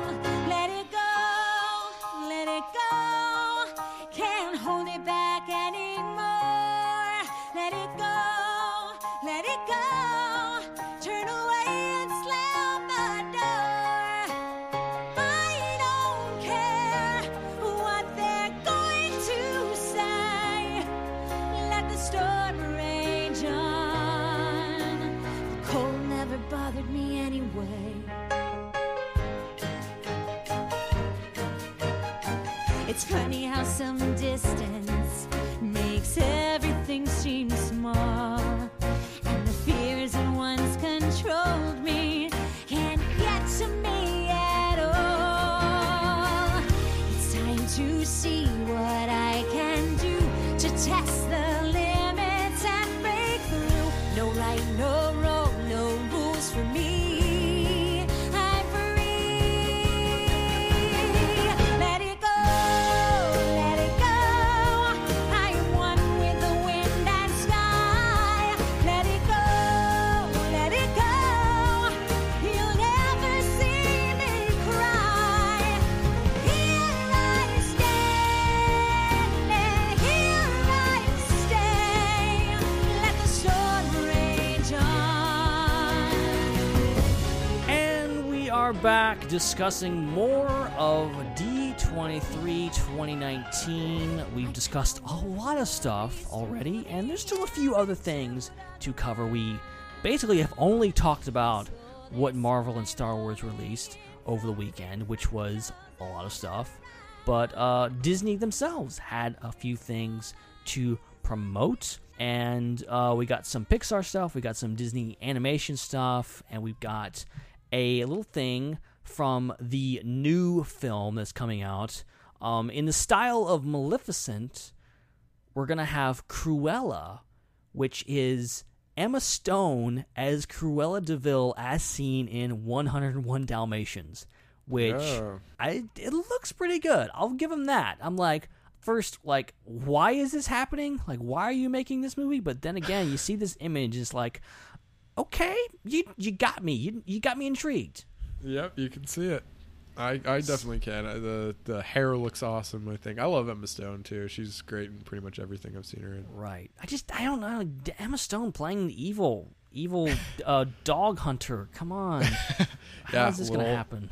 It's a little out of left field, but I think that, you're a good actor when you can play both good and bad. Yeah, and I think she's an underrated actress. Like, she kind of started out, she was like, oh yeah, she's Gwen Stacy, whatever. Like, no. She had a lot more to go, and she's been in everything.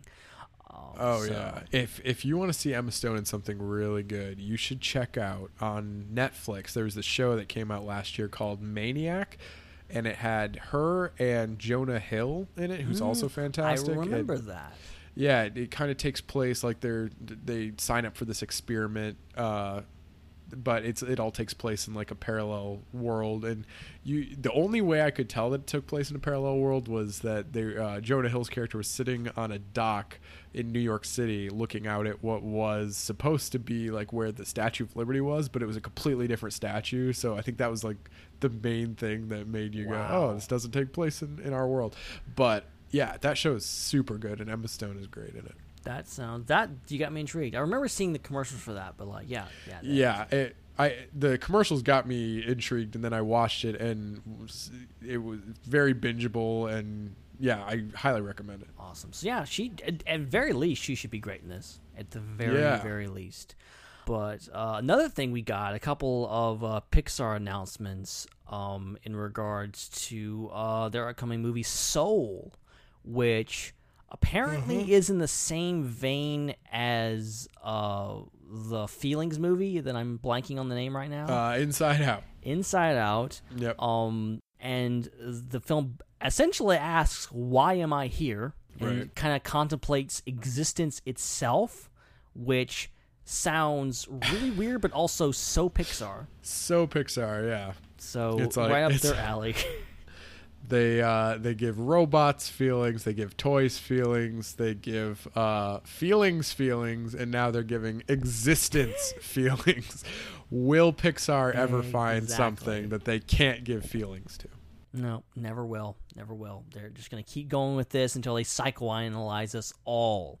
Yes. But apparently the cast includes Jamie Foxx and Tina Fey, so that's pretty cool. And yeah, they got some other stuff too. Yeah, I think this is really neat. I feel like Pixar is very good at finding, I should say, coming up with just really unique stories. That I guess there's elements of things from other stories and stuff, but really on its own, it just feels like a fresh take on something. I think the only time that I can think of that didn't really happen so much was with The Lion King, funnily enough, because that's based on Hamlet or something like that. Right. But most of, and I know that's completely different too. It's Disney animation, but as far as Disney Pixar goes, almost everything they've done has seemed super unique and fresh and original, and this seems like it's going to be in that same vein. Yeah, I agree. I think I'm just excited to see something new from Pixar. Just a new concept, because I think they excel at that. They haven't always 100% been successful about that. You've got the Good Dinosaur out there. You've got Cars 2, those things out there, but I think Cars 2 is just an example of a bad sequel. And I think they're better off going into different directions. I liked all the Toy Story movies. I did. But at the same time, I'm like, 4. You've not seen 4. No. Oh my gosh. Oh gosh. You're in for it, man. You're in for it. Take some tissues. But I mean, I still think it's more interesting just to go these different places and have the Pixar people go, what if, what is life? What is existence? That's interesting. And I think they're more likely to get a hit out of this and just bring us something new that we've never seen before. Yeah, but that is not the only Pixar movie coming out. No, yeah. Real quick, we'll mention it. Upward. No, it's not Onward. Onward. Yeah. Onward. Yeah, you're mixing up. You're mixing up with Onward. Upward, the new Pixar movie. Yeah. So that they didn't really give a whole lot of new information on that, but they got Tom Holland and Chris Pratt on stage, and apparently it involves them trying to resurrect their own father. Yeah, a little bit. I don't know what that means. I don't know if you've seen the anime Full Metal Alchemist, but that's kind of what happens at the beginning of that, and a lot of stuff goes wrong. But that's kind of what it reminds me of. They try and like do a spell or something to bring back either their mother or father or something, and it goes terribly wrong. But hopefully this won't be as dark. But the idea is cool. The idea is cool. I forget the names of the characters. There's Ian and Barley. I forget their last name though. Exactly. You nailed it. Yeah. But I don't know. They seem like really fun characters. Ian is not as excited about life as Barley is, and Barley's the one who's like really excited about like quests and adventures and stuff, and so he's all into this. So I think it's going to be a fun movie, and the tone and the vibe is going to be something up my alley. And again, a really unique take on just something. Having this universe where all this mythical stuff happened, like all the magic and whatever was a thing, but then they just went into modern times, so now it's a suburban neighborhood, but there's unicorns digging in the trash. Like, that's pretty nuts. So I'm looking forward to that. And apparently the magic is gone, but then like Chris Pratt's character is obsessed with it and he wants to go find the magic. And so I think it's going to be a really great story. Yeah, I think it's got a lot of potential. Absolutely. And moving over to Walt Disney Animation Studios films, they have Raya and the Last Dragon coming at some point. And admittedly, I didn't see much of the panel, so I don't know what this is about. The only thing I know is that Awkwafina is voicing a dragon. So it's pretty cool. Pretty cool. So that's enough to get me interested. Yep. I don't know much about this either. It just seems like it's going to be a hodgepodge of a lot of cool ideas and things, drawing from like myths and legends and Asian culture and all that. That's going to be interesting. But yeah, I've listened and read about this movie twice, and I still can't give you like a good picture of what it's going to be about, but it sounds interesting to say the least. I will say the logo is pretty cool. That's the highest praise I could give for it at this point. That's high praise from a professional graphic designer. That's high praise in my book. It just looks pretty cool. And again, another studio with a lot of accolades under their belts. One being the biggest hit ever, Frozen, and it's getting a sequel, which just they announced actually at this panel that Evan Rachel Wood from Westworld and Sterling K. Brown are going to be joining the cast. So and it's coming out this November, I think. So not that far away. Yep. Pretty cool. All right. So there was some other things, and honestly, some of the stuff I'm intrigued by, some of the stuff I have no idea what it is. Because there's stuff like The World According to Jeff Goldblum. That, you don't even need to know what that is, because it's got the name Jeff Goldblum right in the title, man. And apparently it's someone with a camera following Jeff Goldblum around as he does his thing about everything. And I'm like, this is the perfect show. Yeah, exactly. Like, who doesn't want that? Like, there's a clip, I don't even know what it's from, but it's like, Jeff Goldblum goes to the supermarket and he's trying to cook something. And he's just having these wild conversations with the butcher at the supermarket. And it's like, yeah, this is highly entertaining. I could watch this all day. So apparently they're doing it documentary style and just following him around, which is great. Which is quality content that I'm going to put my $4 on every month to get. And speaking of other things, I'm going to run through these really quick, and then maybe we'll come back to any of them if they sound interesting. But for Disney Plus, just Disney Plus, you have High School Musical, the series. You have Forky Ask a Question, Monsters at Work, Encore, Stargirl, Timmy Failure, Mistakes Were Made, Lady and the Tramp, that's pretty much self-explanatory, the next live-action remake. You have Togo, you have Noelle, which is a Christmas movie, I think, and Diary of a Female President. Yes. So that's happening. I don't know half of those things, but I know Monsters at Work is obviously Monsters Inc., but it's a series, and I think they got Billy Crystal and John Goodman back. I think. Well, that's so awesome. that's going to be pretty cool. And Forky asks a question. No idea what that. You haven't seen 4, so you don't have any idea who Forky is. I just know that he's played by Tony McHale, who my first exposure to him was in. My wife and I are watching Arrested Development currently. We're almost done with it, and he plays Buster in that. Very funny character. He's probably my favorite character in the show. Forky in Toy Story 4 is hysterical. So Okay. if they can in any way transfer the brilliance of that character into a series of some sort, they'll be doing pretty good, because I think that could be some gold Nice. stuff. Obviously, probably for kids, but you know, we're kids at heart, so we watch that stuff. Exactly. Yeah. But and then on the just general Disney film slate, we have as we mentioned, Onward.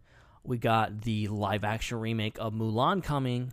We've got Maleficent, Mistress of Evil, which is the sequel to the first Maleficent. And then we got Jungle Cruise, which stars Dwayne Johnson and Emily Blunt.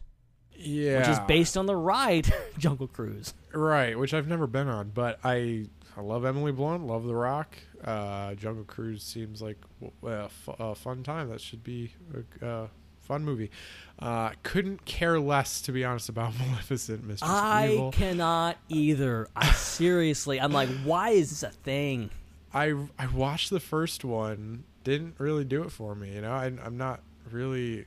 I don't know. I'd never watched Sleeping Beauty growing up, or anything like that, so I'm not like steeped in the lore of that franchise. But yeah, not really interested in Maleficent. Mulan, I'm kind of so on. It looks interesting enough, I guess, but I think I've only seen the original Mulan like once. But yeah, onward. Obviously, I'm interested in these other Disney films, kind of hit or miss. Yeah, the only intriguing one here is Jungle Cruise to me. And I've been on Jungle Cruise multiple times. I'm just wondering how they turn. Like, the most entertaining part of Jungle Cruise is if you get a good boat captain, and they're just cracking jokes the entire time, and they're cracking really bad puns. And, like, that's the most entertaining part. Yeah. Okay, so it sounds like the Jungle Cruise ride is literally just like you're in a boat and you just go along a track that's in the water. Basically, you go along and you see a bunch of fake animals on the shore, and you go under a waterfall, and then that's basically it. Okay. And then the boat captain does their best to make it seem like they're driving the boat when they're not. They're constantly spinning the wheel when you obviously know, like, it's on a track. It's all motorized. Right. So, That's I'm maybe that's the whole thing. Maybe we'll, because I heard like a brief description during the panel. It was like, oh, Emily Blunt's character like is a scientist, and she recruits Dwayne Johnson to ferry her up the river, and he's a boat captain. What if we find out like it's all like a conspiracy? The boat's fake, and they're all right the whole time. That would be hilarious. But if Pirates of the Caribbean is any indication, it's funny, turning video games into movies is usually bad, but turning theme park rides into movies usually works. Right? So I don't know how that makes sense, but apparently it does. Yeah. Anyway, but yeah, that's D23, guys. That's not the most comprehensive breakdown of everything that happened, but it's as comprehensive as we're going to get tonight. Because, it's getting late, and we don't want to spend, 3.5 hours like we did last time on this thing. So, this was a lot of fun, though. We do have one little segment that I think deserves some time. It is the quote of the night, and it's a big callback to one of the first things we talked about, which is the Obi-Wan series, and the announcement of the Obi-Wan series that included a surprise appearance by Mr. Ewan McGregor. So yeah, this is a little clip from the actual panel where Ewan comes out and does his thing, and we finally get it. Unfortunately, there are no hello there's in this clip. unfortunately. Yeah.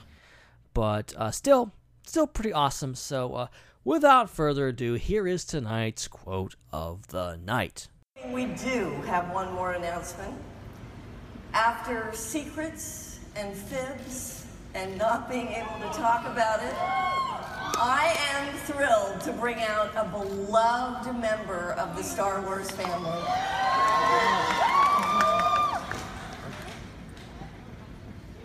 Music swells.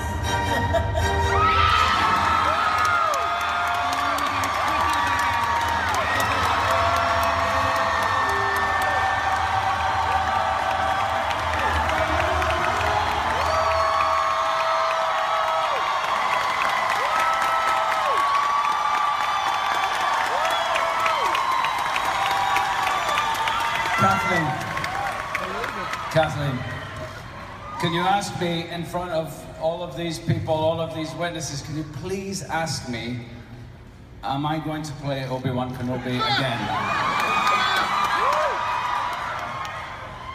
Ewan? Yes?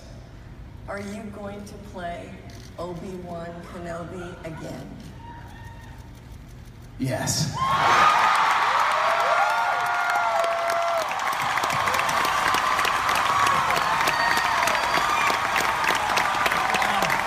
So nice. It's been 4 years of saying, well, I don't know, we've been talking, or maybe if they call me, I'd be happy. But now I can say, yes, we're going to do it. And I will also tell you, we are really close. We have all the scripts written. We are ready to start shooting next year. We could not be more excited. So, can't wait to start production. And we have our Obi-Wan. And there you have it. It's happening. It's real. Like, I explained on the Star Wars Underworld podcast, like, the idea that Ewan would actually come out on stage and make that announcement was a dream that I had. That I'm like, yes, this is never going to happen. And yet, I found an illegal live stream of this as it was happening, and I don't know if I've ever been more excited in my life. Like, watching that, like, it's like, oh my god, it's actually happening. Yeah, I gotta say that is the best sounding yes that I've ever heard from anybody. That is the most satisfied yes. It feels like this doesn't seem like it's something that Ewan's just like, oh yeah, we're doing it, whatever. Like, he seems genuinely excited to be doing this. Yeah, I mean, he's talked for years about how, like, if Disney wanted him back, he would love to. So it's really cool to see that in real life. Yeah, and you watch those behind the scenes reels from the prequels. Like, Ewan seems to be having the time of his life. Like, Heck he yeah. really is into it. You can tell he's a fan. And, you know, like, he grew up, like, in the shadow of Dennis Lawson. Like, his uncle was in Star Wars. Yep. So, and then he grew up to be Obi-Wan Kenobi, which is crazy. But, yeah, and just glad to have him back one more time. Hopefully, I don't know, maybe the Obi-Wan series will be like 7 seasons and be... That'd be great. The new Game of Thrones, people. Oh, my goodness. Well, I think we're getting close to wrapping this show up, but we do have but one segment to do before we call it a night. And I think you all know where I'm going with this. Get out your hashtags. Put them on Facebook, Twitter, Google+. Google+ doesn't even exist anymore, but do that anyway. You can't put it on Disney+, that's for sure. So go everywhere. Put it everywhere. Go to random YouTube videos. Go tweet at someone. Barbecue watch. They won't know what's going on, but, you know, it'll be fun. It'll be funny for us. And put them in the chat. It is time, one more time, for hashtag BBQ Watch. Barbecue. Barbecue. Barbecue! Barbecue! Barbecue! Barbecue! Barbecue it. Barbecue it. Barbecue it. Barbecue! Barbecue sauce! Barbecue sauce! Barbecue! Barbecue! Barbecue! Barbecue! Barbecue. Watch.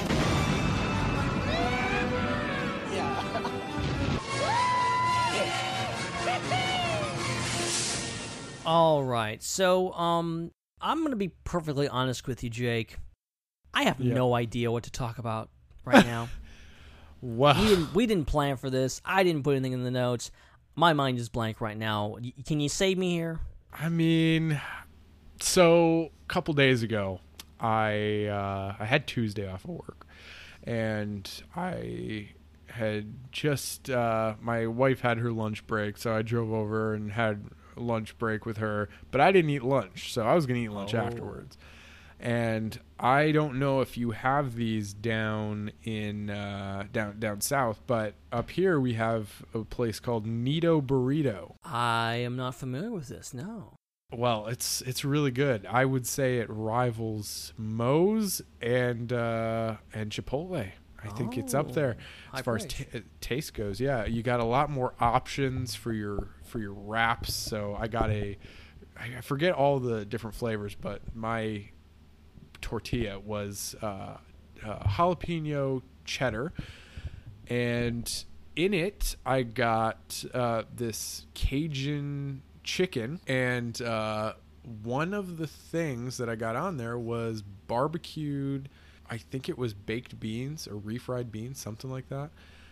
And I got a bunch of other stuff on it, lots of sour cream, lots of salsa, all that good stuff, cheese. But man, I have never had baked beans that tasted that good. I should say refried beans, because I think that's what it was. It was like a paste sort of. But man, so good. Who knew that? I mean, I guess maybe it's a no-brainer to some people, but I didn't think about mixing barbecue and refried beans before. I knew barbecue baked beans was a thing, but barbecue refried beans, never heard of it before that, and it was really good. And I can't imagine having a burrito without it now. I'm just gonna go there every time for my burritos just so I can get that stuff. That does sound really intriguing, and I never really thought about taking, like, because beans are kind of like a quintessential barbecue thing, you know? And I don't know, say quintessential, but like it's a thing that generally is barbecued, and so you have it, but like mixing that with like refried beans, and I'm not even like in regards to like cooking those. Like I know there's a certain way you do it, obviously, that probably includes frying or something like that, or refrying. I'm assuming the name is something to do with that, but it would be interesting to kind of mix that with barbecue and kind of like, I don't know, could you do like barbecue baked beans that usually have like sausage and stuff like that in them that are actually refried? That would be interesting. To be honest, I don't even know how to refry beans. Like, do you just take normal beans, fry them, and then like refry them, like fry them twice? I don't know. Yeah, it's like I don't know if frying means the same thing, because you also have fried ice cream. Yeah, I've had that. Yeah, I haven't fried ice cream in forever, but I don't know how that works, because no idea. And who figured that out? Yeah, it's like somewhere in Mexico, they were just like, someone was fixing ice cream next to the deep fryer, and just dropped in there, and they're like, "Oh, look what I found." The ice cream didn't melt. If you pull it out really fast, it's actually good. No. Yeah, but that would also. Ooh, I'm sure we talked about barbecue desserts, but like doing something, fried ice cream related. Oh man. Yeah. I'm getting really hungry now because. Yeah, me too. I would say the weirdest aspect is just that I don't think I've had anything barbecue flavored inside of a burrito before. It was kind of like a mixing of like southern food with Mexican food. Burritos are great. One of my favorite burritos. Foods. And there's so many things you can do with them. Yeah. You really can, because you have like standard like Mexican burritos, then you have breakfast burritos, and then you have other things, steak burritos, and all this kind of stuff that you can do so much with it. I would love to experiment with like a pulled pork burrito. Yeah, I feel like I've had that. I think that's kind of what Subway for a while had this thing, and I described it on the show a little while ago. But it was this thing that had a tortilla with pulled pork and cheese and Fritos. Interesting. And it was really good. And of course, they don't sell it anymore. Yeah. it just, you know, they kind of, you know, roll up as a burrito and you can eat it. So that's really good. Really wow, interesting. Yep. Well, okay, I think unless you have anything else, Jake, I think we about did it. I think we conquered this. I think we hit it all. I think we did. Well, okay, so I feel bad that I actually completely forgot to give a shout out to our very loyal and passionate patrons, who one of them is here with us tonight, Jake Damon. Hey. Say hi. Hey, what's up? I keep the lights on here.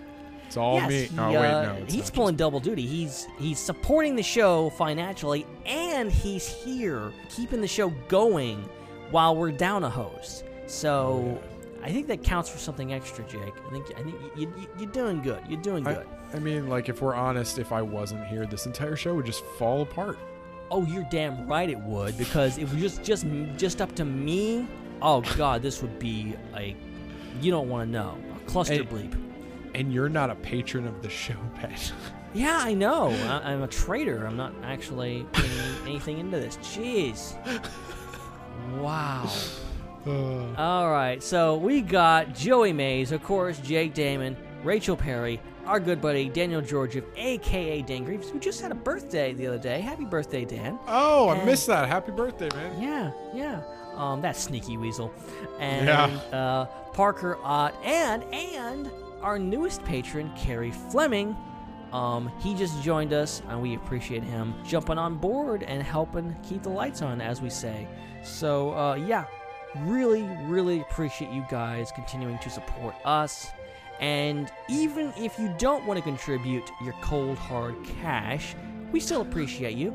Just make sure you follow us on the social medias at IPC Podcast on Facebook, Twitter, and Instagram. You can follow Zach, who is not here tonight, at ZachDFW, and also follow his other account. His new gig is at Zach the Voice, I believe. Yeah. And it's on Twitter and a bunch of other things. So definitely check him out, Twitter and Instagram. And you can follow me personally at Ben Hart with no E, exactly how it sounds. You can get my drivel on Facebook, Twitter, and Instagram if you dare. Jake, tell the people where they can find you on social medias and what you're doing. Well, you can find me on Twitter at Jake Damon, D-A-M-O-N. You can find me on Instagram at Jake W. Damon. And then my brother and I, over the past month or so, a little longer than that now, have been doing a podcast where we revisit every episode of the classic Cartoon Network show from 2005, Ben 10. We call it Ben 10 again because we're watching it again. So clever, I know. And it's available, because I say this every time, but some people still want to know.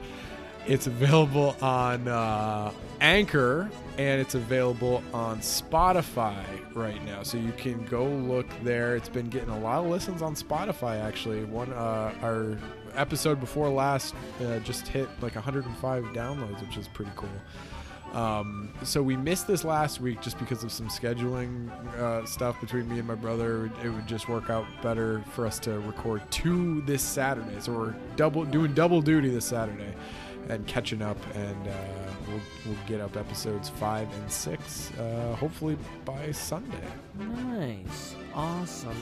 Well, definitely check those out. And I saw that people were clamoring for some updates about your podcast, so that's good. People are listening. Yeah. Well, I'm glad people are listening, and I got to say, it's a lot of fun to do. I definitely think, for me at least, the key to having a podcast go smoothly and have a little bit of longevity is to have a couple of hosts to have an actual conversation, because I've tried the solo thing several times, and it's pretty hard. You are braver than I to attempt the solo thing. But yeah, it's nice to have a support system. So I guarantee you, if it was just up to me, IPC wouldn't have gone nearly as far, because when you're doing it alone, it's like I don't really feel like doing the show this week, so I'm just going to skip it this week. And there's no one there to go, no, we're doing it. Stop whining. Exactly. So, it helps a lot to have another person just slap you around, especially if they're your brother and they're in person and they can just go, let's do it. Literally, yeah. But I makes me want to watch Ben 10 so I can actually listen to the show. Yeah, I will say revisiting it's fun because it's like it's not the greatest show in the world, but I guess it gets better later on. But it's funny because we thought it was the greatest thing back then, but now we're like adults watching this again and we're tearing episodes apart. It's crazy, but we actually just watched one that was pretty good. Actually, it was like it stepped up a notch in quality and the writing was pretty good. So hopefully that trend continues. Yeah, absolutely. Yeah, that sounds like a lot of fun. And I want to do one of those review shows. I have to talk about different shows. I love shows that just pick something more obscure and just hey, we're gonna talk about every single episode of this thing. I'm like, that's a big commitment. Well, the three reasons why we chose this. So A, we loved the show when we were younger. B, I didn't see any other Ben 10 podcasts up, so we were filling a little gap there. And 3, it's like 51 episodes, the series, so that's pretty much a year right there. That is near. And it's nice to know that if someone types in Ben 10 into Apple Podcasts, you're the only podcast that is going to pop up. Exactly. So, yeah, definitely go check that out if you're into that show.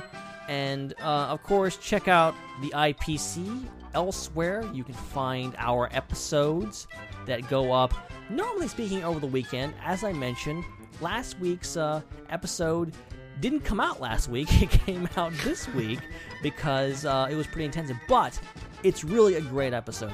There's a lot of intense editing, and plus D23 kind of tripped me up. But that's one of the reasons why it was delayed. But I guarantee you it was worth the wait. It's really an incredible episode. I was even listening to it myself, which is something I don't normally do, which is weird. So if I'm listening to it and I can stand the sound of my own voice, surely it's entertaining to you guys. So definitely go find that on StarWarsInterval.com is where we host all of our episodes, and they host them for us. And then on iTunes, Google Play, and if there's not a podcatcher that you want us to be on that we're not, please let us know so we can get out to you and make it easier for you to listen to the show. And please, on any of those platforms, subscribe, rate, and review. It helps us out a lot and boosts us up in the rankings and helps us get out to more people. And you can also find us at our host site, ipcpodcast.podbean, as in refriedbeans.com, and all our episodes are up there, and you can also find links to our Patreon thing. If I didn't already mention that, you can go there and sign up, and you get all of our episodes, not just the ones that are, the most recent ones that are available, but all of them going way back, because we're, 253 tonight. So we've got a lot under our belt, and not all of them are available to the public, only to our patrons. So become a patron, go check those out. And you can also, another way to help support the show is TeePublic. You can buy some swag, some t-shirts, some phone cases, whatever else is up there. I forget how much stuff is over there. tpublic.com/user/IPC podcast is the place for that. Well, I think that about does it for this IPC podcast. As I mentioned, this is episode number 253, and 254 is up next, and I don't know what we're going to be talking about, but it's going to be good, so we hope that you come back and you join us, and wherever Zach is tonight, we wish him well, and hopefully he'll be back with us in the near future. But that's going to do it for myself and Jake and Zach and all of us at the IPC podcast. Thank you so much for listening. Before we leave you, we're just going to leave you with this thought. Adaption is the key to survival. We hope you survive long enough to listen to another episode of IPC. But until next time, good night, everyone.